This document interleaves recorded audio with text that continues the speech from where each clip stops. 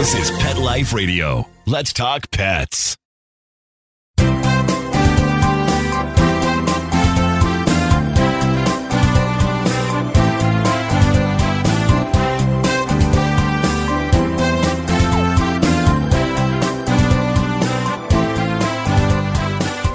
Oh, and we're ready to go. How do you like that? I just got the thumbs up. So here we are. You're live with Dr. Jeff. We're your host for the next 30 minutes here on Pet Life Radio's Ask the Vets with Dr. Jeff, along with my Instagram live crowd. So thank you for joining. And anyway, here for you, here for your pets. Just anything you want to ask. We already got a great question, which we're going to talk about in just a second. How to get a hold of me very easily. Well, here on Instagram, you've already done it. On Pet Life Radio, you can either give us a call at 877-385-8882. Once again, 877-385-8882, or better yet, join me here live. Go on to PetLifeRadio.com, click on shows, Ask the Vets with Dr. Jeff, and we can be here. Join us live, best with your pet. And I mean, we always say, and that's why I love telemedicine, is that, a lot of times people the old-fashioned way will send you a picture of what's going on. You can't tell. Yeah, they say a picture worth 1,000 words. A live video, that's like 100,000 words. That makes it so easy. For example, just on AirVet, taking calls as they do, that we call them virtual visits. I used to tell people that there's an 80-20 rule when it comes to emergency, and that 80% of emergencies warrant, 20% warrant. Now, having done over 4,000 virtual visits, I can tell you it's more like 97-3. Just talking to somebody, a veterinarian, go to Dr. Google. Don't go to ChatGPT. It's too generalized. You need to see each case individually, and we can do it with telemedicine. So for those of you who aren't using it, find a platform you love. We'd love to have you on AirVet, but the whole idea is, or join us here on a Sunday on Pet Life Radio or on Instagram, and seeing an animal makes a huge difference. Anyway, we had a great question, which I'm going to share from Martineau, and it is, I'm going to go find it again, about her boxer who is turning 10. And my friend said he should get x-rays of chest each year to check for potential lung tumors. Is that true? And I'm going to take it one step further. You have a 10-year-old dog, I don't care the breed, or even a cat. They should be going in for a full physical, blood work, urinalysis, depending on what's going on, the conditions, maybe x-rays every year. For me, I'm not one of these guys that likes to, I've seen records from other veterinarians, and it kind of honestly can piss me off, is that they're taking blood tests every single year. Oh, that's not necessary. Now, of course, pre-anesthesia, yes, you're going to do some lab work, but do a full panel every year. That's like a 16, 17, 18, 19-year-old going in for blood tests every year. Come on, you're healthy. You're healthy. When should you start? Yeah, like a person in your 50s. Then you go in, you start getting your colonoscopies every 5 or 7 years, whatever it is. That's how it is with animals. But with animals, it's usually for big breeds. It's usually for me, 7 years of age. For small breeds and cats, it's 8 years of age. And then, of course, that's assuming they're all perfect. They have no problems. Nothing has changed. Yes. Now, let's talk about 10-year-old dog, especially a breed like a boxer, golden retriever, dogs that are known to be the cancer kings and queens. And therefore, yes, it would be a very good idea. Now, of course, if the dog is already showing some signs, exercise intolerance, coughing, yes, that could be lungs, that could be heart. So there are some things that should be checked. But certainly once a year for a boxer, 7 years of age, should be going in for lab work. If everything is fine, maybe every other year, get some chest x-rays too. They would be fine. Now, let's talk about, as tumors, what is the likelihood of getting primary lung tumors versus other? And I would tell you that, yes, dogs get primary lung tumors, but there are many, many other tumors that they get much more frequently than primary lung tumors. And some of them metastasize, and they metastasize to liver and lungs. Typically, those are the 2 L's. And so, yes, we need to watch out for these, but you should be checking your dog always. Lumps and bumps, pet your dogs frequently and give them good massages and rub downs. And if you feel a lump, have it checked. Any of them are going to be little lipomas, fatty tumors. There'll be warts. There'll be skin tags. I'm talking about there are going to be some lumps that need to be checked. Mast cell tumors, for example, we commonly see. So these are some of the things that we need to look at. Having said that, I dealt with 2 animals in the last 2 weeks. Very, very, very sad. Both young. I'm talking less than 2 years young that have malignant tumors. It does happen. I remember one of my first cases in vet school when I was at Davis. It was a gorgeous golden retriever puppy, 18 months old, 2 years, something like that. It was young and had a huge, huge malignant fibrosarcoma in the face. And unfortunately, the radiation therapy wasn't that in play way back then. And it was unfortunately did not work out very well. And anyway, we do see it. So just great question. Thank you so much. Let me see what else we got here. So there are a couple of breeds. I love this one. Thank you from Shekish Curious. There are a couple of breeds that I used to see a lot of. We all used to see it. My uncle had one. And I saw one recently. I actually posted this a while ago on Instagram. I took a picture. I said, for many of you, you probably don't know what this dog is, but it was like back then in the 60s and 70s, it was like the golden retriever. Everybody had them. They were magnificent.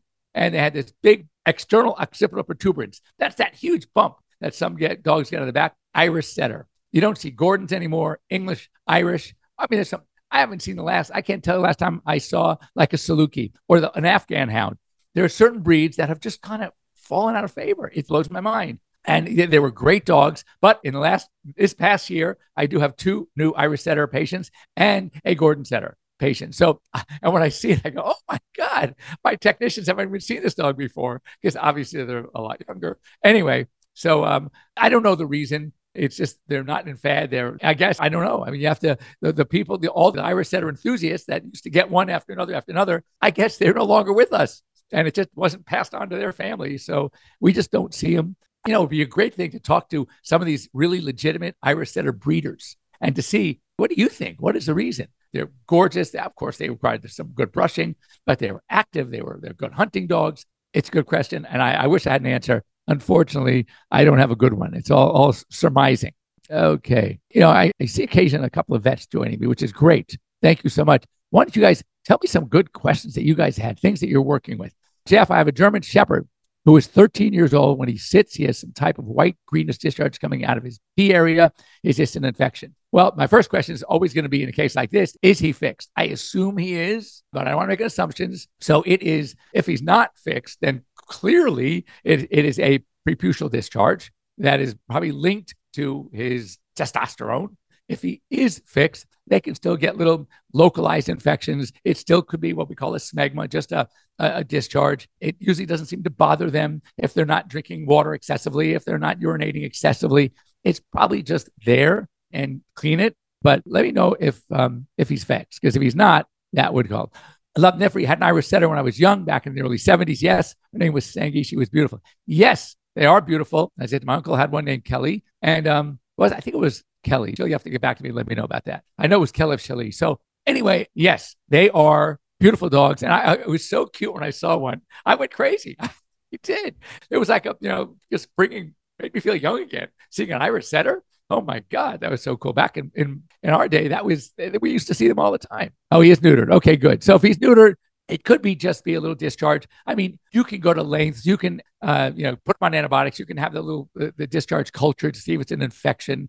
If it's not, bothering him, then I wouldn't bother so much. Now, when you say for sure it's coming out of that area, because if when he sits, he has some type of discharge, might be coming from the anus. But if you see it coming from the prepuce, then that's most likely what it is. Again, I'm not too worried about it. They usually sometimes lick it, keep it clean, but it could be just an age thing. So while you guys are thinking about some good questions to ask me, which I love, I'm going to. So this one I saw. Remember a long time ago when the grain freeze came out, and there was a lot of data, unsubstantiated, but just empirical, about the increase in number of cardiomyopathy cases in dogs that were put on grain-free diets.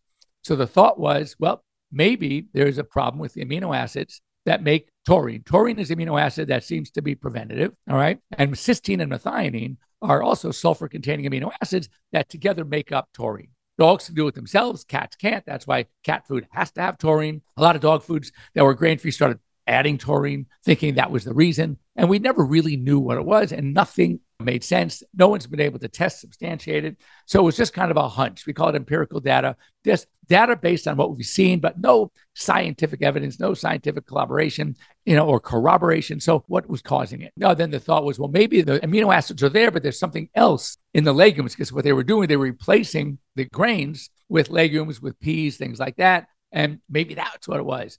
They have it, but they didn't have enough of it, or they have it enough, but they couldn't make it for some reason. Anyway, so finally, one of the best schools, one of the better vet schools, actually the top vet school in Canada, it's Guelph. In fact, one of my former associates, Dr. Gale, was a Guelph graduate, researchers at Guelph found no evidence that lentils, beans or peas in grain-free diets raised dilated cardiomyopathy incidences, so more than anything else. So they've actually shown there was no more cases. Someone finally did a study, which, in my opinion, long overdue. So anyway, so it's not that. I still think that it would be safe if you're going to feed grain-free, that the companies are adding some taurine. There's nothing, can't hurt. You can't get taurine toxicity. You're not adding a ton. It's just enough.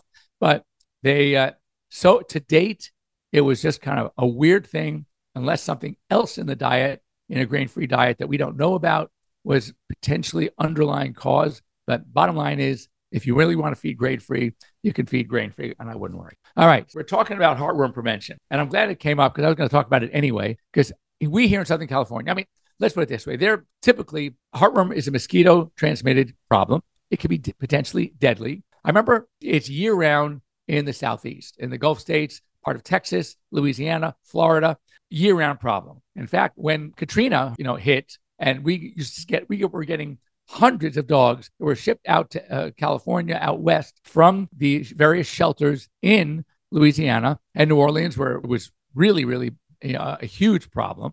And almost every single one was heartworm positive. It is a real problem. We here in LA, Southern California, never really had to worry much about it because we never really had mosquitoes. Now, in the Northeast, during spring and summer, when it gets hot and muggy, they would also need to be on heartworm. Well, we saw, and they knew it was going to happen, a heartworm problem. Look, insects are amazing, right? And there are mosquitoes now that have adapted to our climate and here in the Southern California, and we are seeing mosquitoes. And it has now been recommended by many experts that our dogs should be on heartworm prevention all year round. Here in the West, in the East, Southeast, it's always been that way. In the Northeast, it's usually been in spring and summer, basically based on the mosquito season. So anyway, heartworm disease, very expensive and difficult to treat. It involves giving them imiticide, which is a poison, basically, an arsenical compound. And for cats, there are no approved treatments. So prevention is key. And I think that you should talk to veterinarians and start, you're doing flea and tick once a month anyway. So why not just add? There are companies now and products out there that have already done it for you. And you can get flea, tick, and heartworm in a single monthly chewable. So my recommendation is talk to your vets. I started my dogs on heartworm prevention. It would be wise, even though most likely here in LA, your dog is heartworm's negative, but you should always start with a treatment, inexpensive, in-house test to treat for heartworm disease, and then start. And another reason I say this is that most of these companies that make these products are going to guarantee their products. If you can prove that your dog was heartworm negative to start, and you've been religiously giving it every month, and they're still got heartworm for some reason, they will, if not pay all, they will help pay for the treatment, as I said, which is expensive and extensive. So it's kind of like a good guarantee anyway. Get them on the heartworm prevention to be safe, but do start with the heartworm test. This is kind of cool. A growing number of restaurants in the United States are now basically adding pet-friendly menu items. Fish, pork, broth, beer, don't even ask me, I have no idea what that is. And some food trucks are also, and bakeries are also providing pet-friendly foods. So what does it tell you? Pets are part of the family, and they know that you're going to find it somewhere. That means you're not going to get it from them. So now they're saying, you know what? You can't beat them, join them. We're going to start providing food and things like that so they don't have to go to a pet store, where that supermarket becomes a one-stop shop, where that restaurant becomes a one-stop shop. And anyway, that's pretty cool. So this is from veterinarians to pet parents, and there are 5 no-nos. And we're going to do these no-nos, then we're going to stop for a quick break. Number 1, never give drugs meant for us, for people, to pets without first checking with your veterinarian. Number 2, never leave pets unattended in cars, even for a few minutes, because you'll be amazed how fast, first of all, dogs, even if the weather seems okay, dogs start panting. They get anxious. Remember, dogs' temperature is 101, 102 degrees, right? So every time they're panting that hot air, it's basically filling up that car, and it's increasing the temperature in that car dramatically. Number 3, don't ignore your pet's dental health, because I'm telling you, so many times I hear people tell me, oh, God, doc, I know the teeth are terrible, but he's already 12. Care about 12. If he's healthy, go back to the lab work. Every year we're doing blood tests. If those blood tests are fine, I'm not afraid to anesthetize, but I am afraid to ignore bad teeth, because those bad teeth can lead to a lot of future problems, including heart disease, and kidney failure. So talk to your veterinarians. Never feed table scraps. I'm going to soften this one a little bit, at least from the table. Yes, table scraps, if they're appropriate, then they're okay. But you don't want to do it from the table because then you create a beggar. And then what happens is when people come over, they're going to start, they're going to get that slobbery, chin on their lap. And the dogs that don't do it, if you have leftover food, cut it up and you can add it to their food as long as it is appropriate for dogs. And then another one, and I really agree with this one because I've seen many, many accidents, retractable leashes. They seem okay. I don't think they're okay because sometimes the dog can bolt and it's just if they're not even wearing a leash. And remember this, if your dog, and this is in California, okay, where the laws are very clear, if your dog bites a person or another dog, gets in a fight, and if both animals are on a controlled leash, then they are responsible for each other. Okay, you take care of your dog and you take care of your dog. If one of the dogs is off leash or not under control, then they're going to be responsible for everything. That means if they've done a lot of damage to a dog, you're responsible. So a retractable leash basically is not going to hold up in court as being in control. So, not to mention running into a street to chase another dog, getting hit by a car, they're just not that safe, in my opinion. So I prefer not using retractable leashes, and let's go. So madness is what's up. Okay, so that's a great question, and we're going to go right after the break. Here it goes. My Yorkie at times wakes up and rusts outside, eats grass, then vomits. Today, she didn't show any signs of upset stomach. What's the cause? Great question, and we're going to talk about that when we come back. How many of you have pets? My hand's raised. Now think about how lucky you are to have such a sweet little pet in your life, and that pet is lucky to have you too. But unfortunately, there are countless pets out there that don't have a home to call their own. However, Bob's from Skechers is trying to change that. So we developed Bob's for dogs and cats to help pets in need. With every purchase of adorable Bob's footwear or fun, stylish apparel, or even the cutest Bob's pet accessories, Skechers makes a donation to Petco Love to help save shelter pets. And with your help, we've already saved the lives of over 1 million pets and raised over $7 million. So while you're getting style and comfort with features like Skechers' famous memory foam cushioning, you're also helping to save an adorable pet in need and helping another lucky owner be connected with a future best friend and companion. Because happiness is having a loving pet by your side. Find Bob's at a Skechers store, Skechers.com, select Petco locations, or wherever stylish footwear is sold. Let's talk pets. Let's talk pets On Pet Life Radio. Pet Life Radio. PetLifeRadio.com.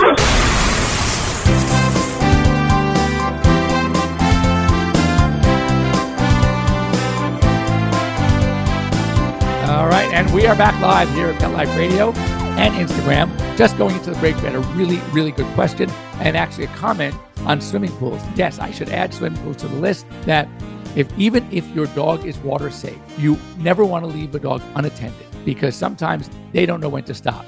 I was saying my yellow lab is one of those dogs. He will be in the pool all day, and what happens is they take in a lot of water and they get a little weaker. They don't understand it, and it's potentially very dangerous. And I know of many, many dogs over the years that have drowned in pools, and they were swimmers.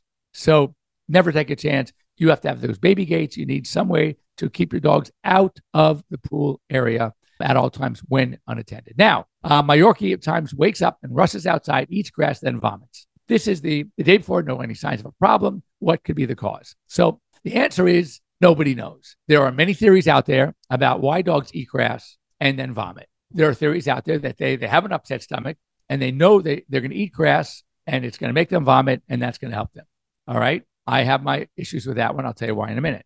Others say they just like it. It's moist.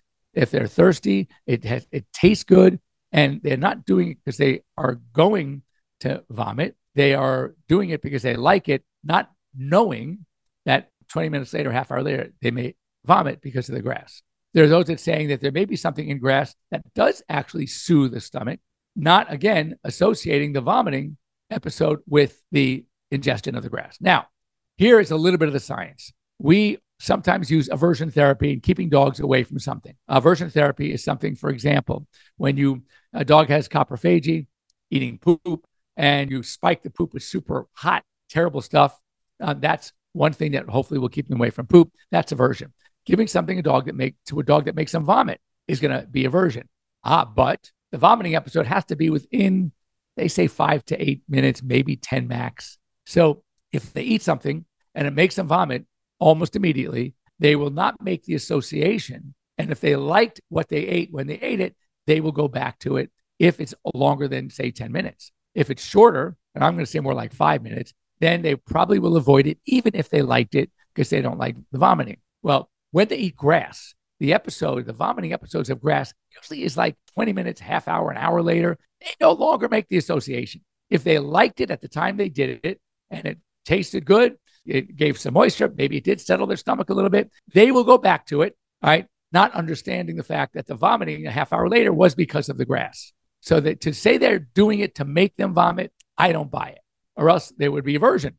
And we can say you can give aversion up to an hour. It's not. It's very quick. So the next thing is, do they like it? Yes, they do. It has a sweet taste. And maybe it does. It's very fiber. So maybe it does settle their stomach a little bit. And they know that. And that's why they do it.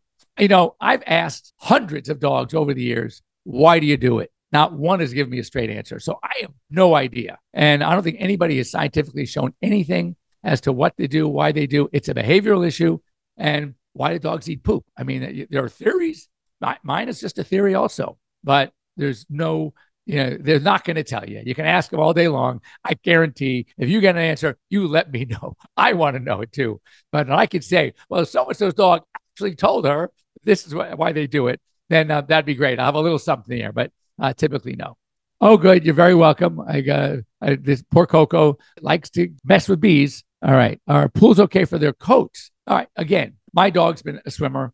Never really had a problem. Depends. So look, we have a desalination and a salinated pool. We use a saltwater pool. No problem. Maybe if you have a big pool with a lot of chlorine, it might dry out the skin a little bit. It bothers us too.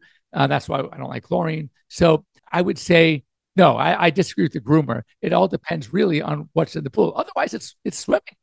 Dogs go in the ocean all the time. It's saltwater. They don't have problems. So I would say it would probably have more a function of chlorine in a pool, and to what degree the pool is chlorinated that might dry out skin and have an issue with coats. All right, here's another one. For those cat people out there, does your cat scratch his or her face aggressively?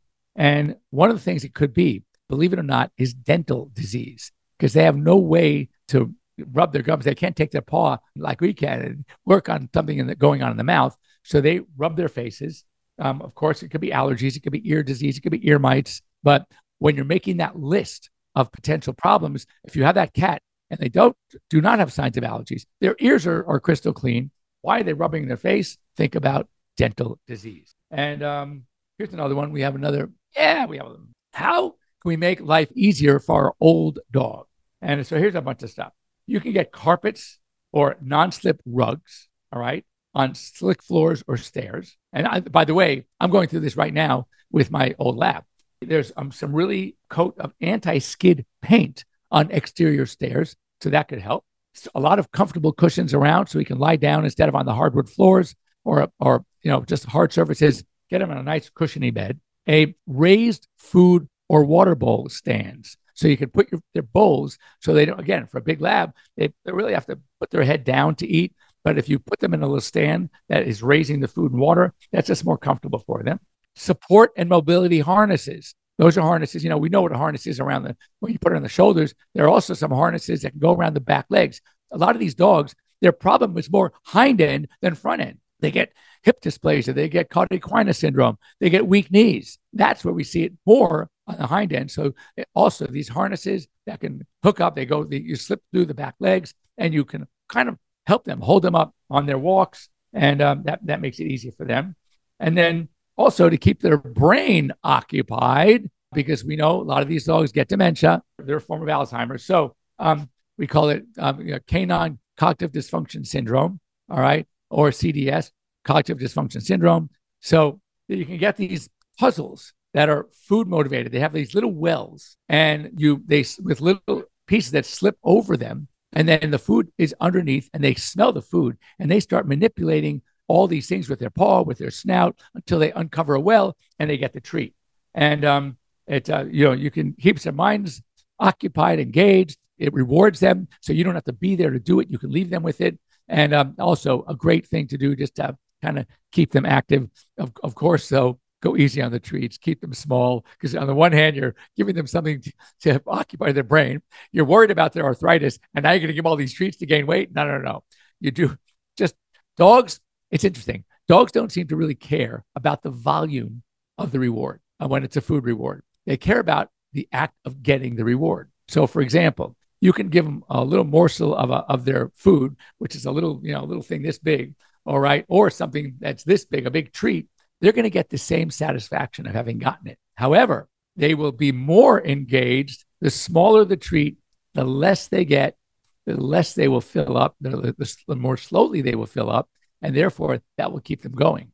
Where if a dog gets into something, fills up their stomach, and finally even a Labrador says, enough already, I've had enough, then it's not going to work anymore. So always keep the treats as small as possible, and you can give more of them, you can engage them, and their satisfaction is the act of getting the reward, not necessarily the volume of the reward. So that's our thought for the day. Have a great week. A little overcast here in LA. It's supposed to burn off. I hope it does. I'm going to celebrate one of my grandkids, my oldest son's third birthday, a little celebration today. So I'm over there for a little party. And other than that, it's just, if you ever want anything from me here at Pet Life Radio, Dr. Jeff at PetLifeRadio.com. You can just get a hold of me and send me a note to, as I said, drjeff at PetLifeRadio.com. You can come on to our show on Sundays and join me for a live question here on Instagram, Dr. Jeff at PetLifeRadio.com, Dr. Jeff at DrJeff.com, or you can just see me on AirVet, and I think that should do it. So very easy to get a hold of. And of course, you can send me a private message here on Instagram, and I will respond. Thank you so much for joining me, and have a great week, everybody. Next week, we'll see you here, same bat time, same bat channel, here on Pet Life Radio and here on Instagram, and we'll see you. Bye-bye. Let's Talk Pets, every week on demand, only on PetLifeRadio.com.